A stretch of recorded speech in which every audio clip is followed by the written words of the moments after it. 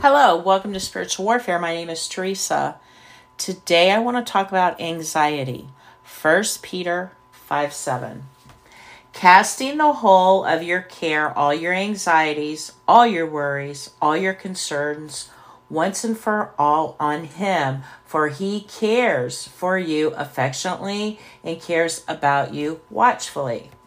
Be well balanced, temperate, sober of mind, be vigilant and cautious at all times. For the enemy of yours, the devil, roams around like a lion roaring in fierce hunger, seeking someone to seize upon and devour, and that is you. Anytime you are anxious, it is from the enemy, and he is showing you or telling you something that is untrue. Withstand him. Be firm in faith against his onset rooted. Establish strong, immovable, and determined, knowing that the same identical sufferings are appointed to your brotherhood, the whole body of Christians throughout the world.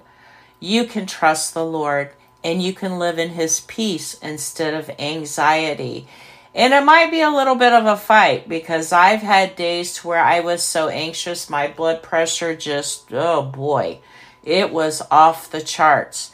And I just have to keep reminding myself, this is not from God.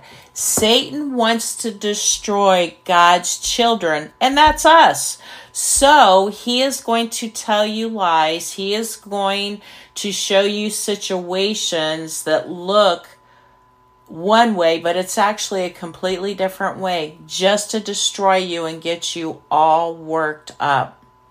The Lord loves you. Anxiety is not from him. Rest in his love and peace. Invite the Holy Spirit down to calm you and lead you and guide you.